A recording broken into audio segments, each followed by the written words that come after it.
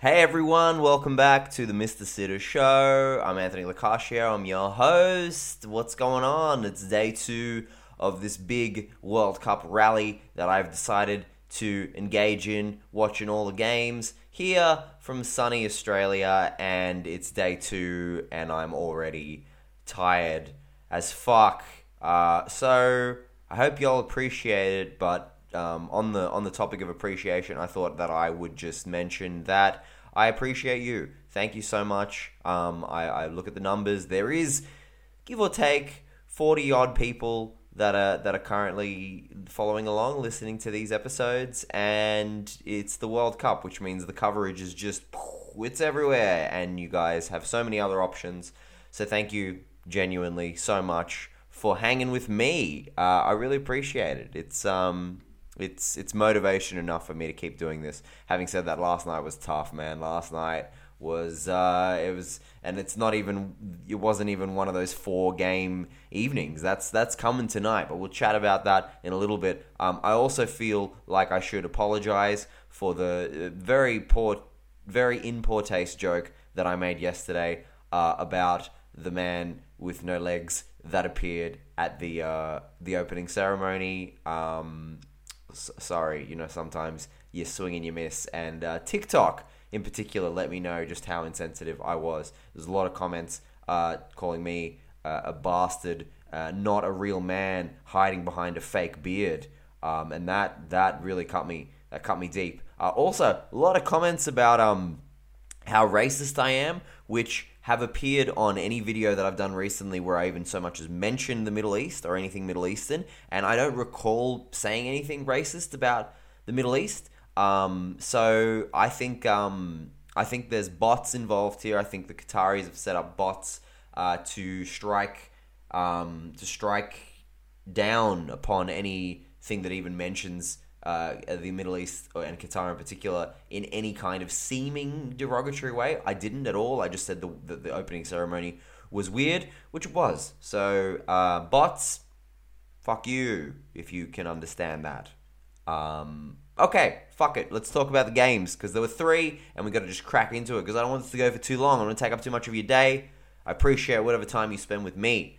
England-Iran was the first game. And there was a bit of a political backdrop to this one, even in the moments, the hours leading up to it, because the European captains were all supposed to wear the LGBT supporting One Love armbands, and then for whatever reason, a few hours before, FIFA kind of issued a statement saying you're not allowed to wear them, or you can, but you may well cop a yellow card.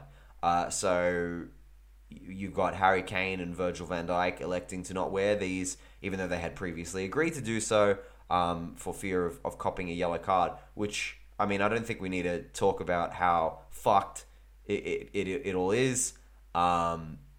It's one thing to have a nation that has certain customs, but it's quite another thing to specifically ban a participant of the World Cup from voicing this kind of support for a community. It's one thing to kind of say this is how we feel about things, and we're sitting back. It's quite another thing to enforce it. That sends a hateful message. That sends an offensive message. So fuck them hard. Fuck FIFA hard. Yeah, let's you and me, whoever's listening, let's start a new world football organization and we'll put on the next World Cup, because FIFA are cancelled, man. FIFA cancelled well before me. They did so much worse than what I did on TikTok. The Iranian players did not sing the national anthem as a consequence of the big political situation that's happening in Iran currently, with the sort of women's suffrage that's happening there. And I spoke about this in my preview episode. I thought that situation would act as impetus to spur this Iranian team on to make them perform really, really well. Turns out it was the total fucking opposite. I will say, spoiler alert, I'm still 100% in terms of my calls as far as results go. I've gotten a few of the scores wrong, but my results I'm 100%. However, I did think Iran would put up a much better fight. They played with absolutely no intensity, and they got absolutely fucked. Their keeper went down pretty early on with a pretty nasty collision with one of the defenders when it was still 0-0, and he was down for a long time. I don't know exactly how long he was down for, but they did award 14 minutes of stoppage time at the end of the first half in this game, which would kind of become a theme of the evening, just an exorbitant amount of stoppage time. But we'll get to that when we go into the next games. England won 6-2. And it was pretty comprehensive, and I don't think a lot of people predicted England to come out and be that good because of how they've approached tournaments in the past. But there seems to be some evolution in Gareth Southgate's game, guys, because not only did he go with a less conservative four at the back, including Luke Shaw and Kieran Trippier as the right and left back, but for the first goal, you saw Jude Bellingham, who scored, teenage sensation, we all love Jude Bellingham, blah, blah, blah, blah, blah. He scored because he came up and joined the attack when Harry Kane drifted and the ball went out to the wingers, which meant that it was only Declan Rice that was sitting back, which is not what Gareth Southgate has done in the past. Usually he'll have a Calvin Phillips or somebody of a similar profile sitting next to Declan Rice, and they both kind of sit back and then let the attackers just kind of go for it. The fact that Jude Bellingham came up to score that goal, growth on Gareth Southgate's part and growth on England's part, and let's hope that it continues against better opposition. Bukayo Saka, great game, scored a brace, first goal, crisp as shit volley, second goal, cut in, make the space, smack it. Bukayo Saka is a really good player, and I would like to hope that in this tournament he gains a modicum of retribution, not only because Giorgio Chiellini still has got a handful of his shirt from the Euros, but also because of the horrible, vile abuse that he received in the wake of missing the penalty that won England the Euros. So, go Saka. And you know what? I've said it a couple of times before that I don't like Jack Grealish, that I think he's a fucking douchebag. That still applies, but I liked what he did in this game. For those that don't know, Jack Grealish was approached in a kind of training centre scenario by a Manchester City fan with cerebral palsy. Jack Grealish's sister apparently has cerebral palsy, and the fan gave Jack Grealish this cool celebration and said, if you score in the World Cup, you got to do it. And Jack Grealish said, yes, I will do it. And he did it. So, good guy, Jack Grealish. Now, I got to admit, I found this game kind of boring, even though there were so many goals. You know, you hear about all the footy and basketball fans that are like, oh, football's boring, there's only like one goal game, where are the goals? It's all about the goals. Yeah, sure, the goals are nice, but I think a combination of the fact that I don't like a lot of the England players. Harry Kane had one hell of a game here, by the way, guys. And you know, I like Mason Mount, I like Saka, I like Declan Rice, but I don't know, I'm overexposed to the Premier League, so these England players, I'm like, okay, what's next? But also the nature of the performance by Iran, it was a boring game. It was like a foregone conclusion. It was kind of emblematic of what the tournament I was expecting, which was a clearly outmatched team holding on against a much better team, which is what happened in the Ecuador game against Qatar, and it's what happened here. Thankfully, that is not how the script would go in the next game, the Netherlands versus Senegal. What a match. I loved this match, top to bottom. This is the game that I was somehow most awake for, even though it was 3 o'clock in the morning, and it was a different dynamic to those other games in as far as it was two world heavyweight class boxers throwing haymakers at each other, and both of them struggling to land that knockout blow. You could just tell the gravitas of the matchup from the captains shaking hands and doing the thing with the refs, because it was Kalidou Koulibaly and Virgil van Dijk. And when I saw them shake hands, I was like, holy shit. Like, imagine a centre-back partnership of those two guys. The weight of the match was just so stark at that moment, and I just couldn't help thinking, like, if I'm the POV shot of like an assailant that was running onto the pitch to assault that group of referees, no chance I'm getting through that back two, man. They just looked strong, man. The chests, the shoulders, the height, the confidence in both men's faces. That was sick. That was sick to see. What was not so sick to see, for me at least, is when you bump into your ex when you weren't expecting to, and it's like a bit sad and it's a bit awkward. That's exactly how I felt when I saw that Matthias de Ligt was on the team sheet for the Netherlands, because usually it's Jurien Timber who plays in that right centre back role, but it was de Ligt today. And when I saw that he was playing, the last time that I haven't seen Bayern Munich play this season, so the last time I saw him play was for Juve, and I was very sad to see him play, until, of course, he made a mistake almost immediately, giving the ball away to Ismail Assar, and I'm like, oh, okay, that's fine. Cool. I hope you're enjoying your life.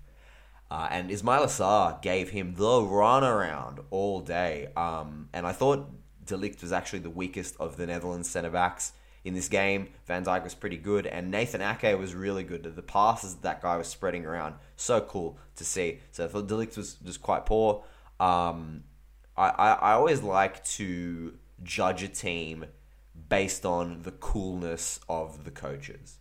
I don't know why. It's just a thing to me. I like it when a coach dresses cool. I like when they've got swagger about them, because I feel like the team embodies the swagger. And when I see Aliou Cissé, dreadlocks, the hoodie, just looking super duper cool, and the way he kind of gesticulates on the sideline, he's awesome. And I thought to myself, well, there's no way that Louis van Gaal is gonna out cool this guy.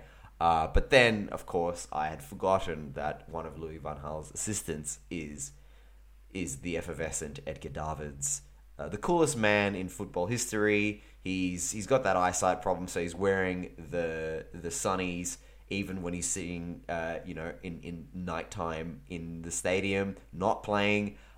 If he had worn the goggles, I think that would have been so much cooler. But just seeing him, I was like, all right, Cissé, you've lost this round. I'm sorry, my friend. Better luck next time against Gareth Southgate, which shouldn't be much of a competition. I also found it funny looking at the bench that Remco Pasveer and Xavi Simons were sitting next to each other, who's like 38 and 18, respectively, and very much look so. It was very much like a dad taking his son to a match dynamic, which is very funny. Both teams super well matched, super confident. It was back and forth. They both had a very distinctive way of playing, and there were no frills to their game plans. They just were two blunted weapons. A lot of chances went begging in the first half and towards the latter stages of the second half, and I think you can attribute that to Sadio Mane and Memphis Depay not featuring much in this game. Depay did come on for Janssen, who was shit. To be honest, he was pretty ineffective. Both teams had really effective build-ups. The interplay and the spreading of the ball, the movement of Senegal, they're a top team, man. There's a reason why they won the AFCON.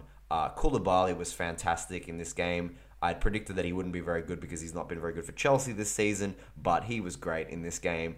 And it's a shame they had no one to finish off their chances, because they could have easily gotten a result here. But the result that I did predict did come to pass. The Netherlands build-up was really good. I thought Cody Gakpo was awesome, not just because he scored the winner, but because he is a winger, but he played as an attacking midfielder in this game, and he was popping up everywhere. He was creating chances. I mean, even when he'd dribble the ball into the corner into a really tight angle, he'd find a way to get a dangerous cross away. This guy's a really good player, and I imagine we'll be seeing him in the Prem at some point soon. The second half was marred with heaps of giveaways, especially from the Netherlands, and Frankie de Jong in particular gave the ball away quite a few times, which was strange because he's normally really good in possession. But he did get a good handful of possession a little bit later on when Kouyate went up for a header and de Jong palmed him, proper palmed him in the ball sack, like a Hadouken full straight arm palm in the ball sack. And then after that, Kouyate was down for ages, and you thought, wow, how powerful is Frankie de Jong's palm? But it turns out that he had actually tweaked his knee or something on the way up, and the palm was just subterfuge for what happened. But it wouldn't be de Jong's final contribution to the game, because depth would eventually tell for the Netherlands. They will manage to bring on a few really important players, not just Depay, but my boy Toon Koopmeiners, who is an excellent box-to-box action midfielder playing for Atalanta, and he injected a lot of energy to the midfield, which resulted in De Jong's glorious assist for Cody Gakpo's header, which ended up being the winner. I saw a lot of people saying that Mendy made a mistake in coming out for it. I don't think he did make a mistake. He was just beaten to the punch. It happens. He was beaten by a quicker and more decisive player. There's no way that he shouldn't have come for that ball, and he made every attempt to get it. It's just the ball in was too good, and the movement from Cody Gakpo was too good. Shit happens. Senegal, unfortunately, losing to the Netherlands as I predicted. And next up, it will be Ecuador versus the Netherlands and Senegal versus Qatar. So you assume Senegal are going to get a result that they need. They're going to be on 3 points. I'm very intrigued to see the Ecuador-Netherlands game. On today's evidence, I wouldn't be surprised if it's a draw, even though I had predicted that the Netherlands are going to sweep the entire group. I wouldn't be surprised if it is a draw because Ecuador are very, very hard to break down, possibly even more so than Senegal were. And the Netherlands, without Depay, looking a bit blunt. We'll see. It's a really, really interesting group, Qatar notwithstanding. So we'll see what happens there. And if I am right and the Netherlands do beat Ecuador, that last game between Senegal and Ecuador is going to be a belter. I was going to segue by saying, speaking of a belter, but it really wasn't that much of a great game. The final game of the morning, USA versus Wales. It was a different dynamic again to the first two games, but not so much the same dynamic as the Netherlands-Senegal. It was a tale of two halves. The cliche, it's a tale of two halves. Every game is a tale of two halves. Fuck off. It's a stupid expression. It's a stupid cliche. But it was a tale of two very different halves. That's what we should start to normalize saying. It was a tale of two very different halves. I noticed that the Americans, who in the first half were all over the Welsh, Wales didn't come out very strong. They played with not a lot of energy and not a lot of conviction. But the Americans, for a country that has such a passionate and triumphant national anthem, none of the Americans were singing it passionately. Like, these guys got to watch tapes of Giorgio Chiellini and Gianluigi Buffon belting out the national anthem. Like, there's no better way to rev yourself up in the World Cup or international tournaments than to just like, but they weren't. Like, you saw Weston McKennie kind of just like mouthing it a little bit, and I'm like, did these guys even know the fucking words? But anyway, it was a good half from the Americans. We saw them go 1-0 up through Tim Weah. Wales were not very good in the first half, didn't show a lot of quality. And cool that Tim Weah scored as well because you guys know, of course, his dad is Liberia's George Weah, the only African player to ever win the Ballon d'Or. Never went to a World Cup because he played for Liberia, who weren't particularly good other than him. And now his son, playing for the United States, scores a World Cup goal. That's pretty cool. I don't really rate Tim Weah very much. I really rate a lot of the American players very much. I think they're vastly overrated, as I mentioned before. But I did like Tyler Adams in this game. I thought he was good in centre midfield for the most part. But this US team just, I don't know if it's the coaching, I don't know if it's because they're young, but they were so immature in the second half. They had no plan B, they had no gumption to see the match through, and I actually think that they should have lost. They started getting frustrated at not being able to dominate the ball. There was a point where Yunus Musa properly clotheslined and got a yellow card, one of the Welsh wingers, and that eventually told in Walker Zimmerman, which is the most American name I've ever heard in my life. Walker Zimmerman gave away a penalty that was duly converted by Gareth Bale for 1-1. Honestly, Walker Zimmerman should have just gotten... They should have given a penalty for Walker Zimmerman's man bun, which is horrible, especially compared to Gareth Bale's majestic and iconic bun, I should say. And the Welsh should have fucking... They should have won. I really think they should have won. Ethan Ampadu, who I think he still belongs to Chelsea, but I've been able to watch him quite closely in the last two seasons in Serie A because he's played for Venezia and now Spezia.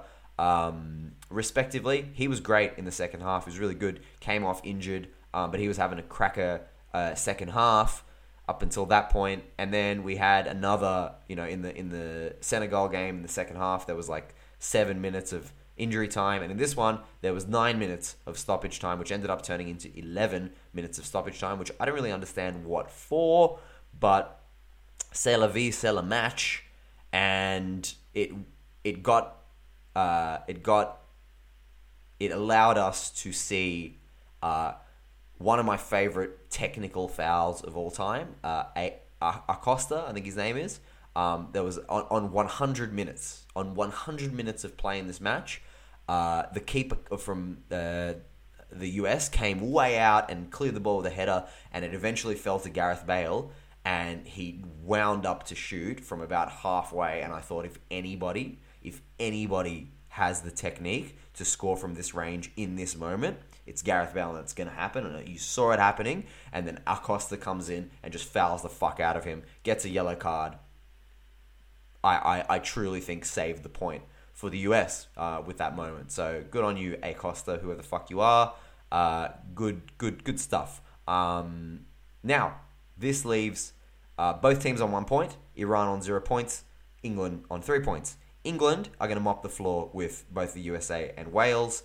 England are much, much better than them, and neither of those teams are particularly impressive.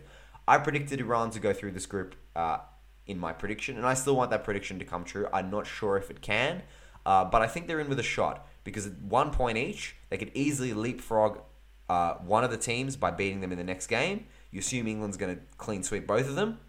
So as long as Iran can get a result of some kind, a win or a draw against either the USA or Wales, I still think that my prediction could come true, but it's going to take a massive turnaround from Iran and them actually learning to play with some intensity, which they haven't in the past, either in this World Cup or the previous World Cup. So let's go Iran. Let's turn it around.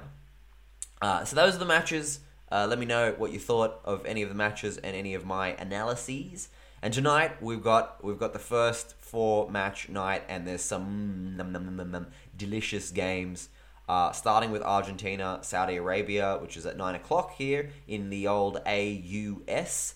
And I think that's going to be an England-Iran. I think that could be a 5-0 job to Argentina. I'm looking forward to seeing it, to see Messi, and to see how Argentina are going to shape up. Saudi Arabia suck, and they're going to be sucked into Messi's orbit tonight. The next game is Denmark-Tunisia, which I must admit I'm not super excited for, but it will be cool to see sentimental favourite Denmark and how they'll do. And I've also predicted that Tunisia are going to do a lot better than people think, so it'd be interesting to see how they shape up. The next game, super, super cool. I'm really excited for Mexico-Poland. I think this Mexico team isn't as good as they've been in the last decade or so, and Poland are finally going to do some damage at this World Cup. So I predict that Poland are going to beat Mexico, but it's going to be an amazing game. That one, I think it could be like a 2-3, and that'll be similar to Senegal-Netherlands. It'll be 2 very well-matched teams with some very good players. Then finally, we have France taking on the Socceroos, and even though Karim Benzema has been ruled out of the World Cup, even though I think France are going to not do as well as I predicted a week ago, I actually think that if they do meet England in the quarterfinals, this England team will knock them out now. But I still don't want to see any of the Socceroos defenders face up against Kylian Mbappe because I think tomorrow morning could be a little bit of an unfortunate massacre. And I hope to be pleasantly surprised, but we'll see. We'll see. So 4 great games tonight. I think I just gave my predictions for it belatedly, but you can watch the previous episode where I do the World Cup preview to see how correct I've been. I'm still on a 100% record after 2 match days. So, well, it's not 2 match days. It's 2 nights of football. It's still the first match day. This is a technicality that you guys should get your head around. This has been Mr. Sitter, episode 5 overall, and episode 2 as far as this World Cup rally goes. Thank you so much for being with me, and catch you guys tomorrow. Enjoy the football. Let's play that fucking theme music. If everything about me didn't give it away, I'm a soccer guy.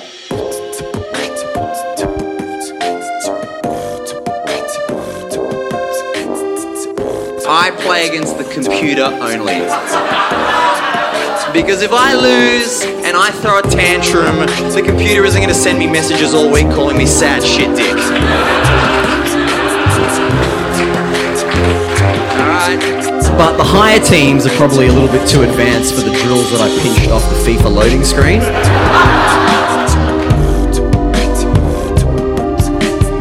Bro, Mo Salah is putting Egypt on the map.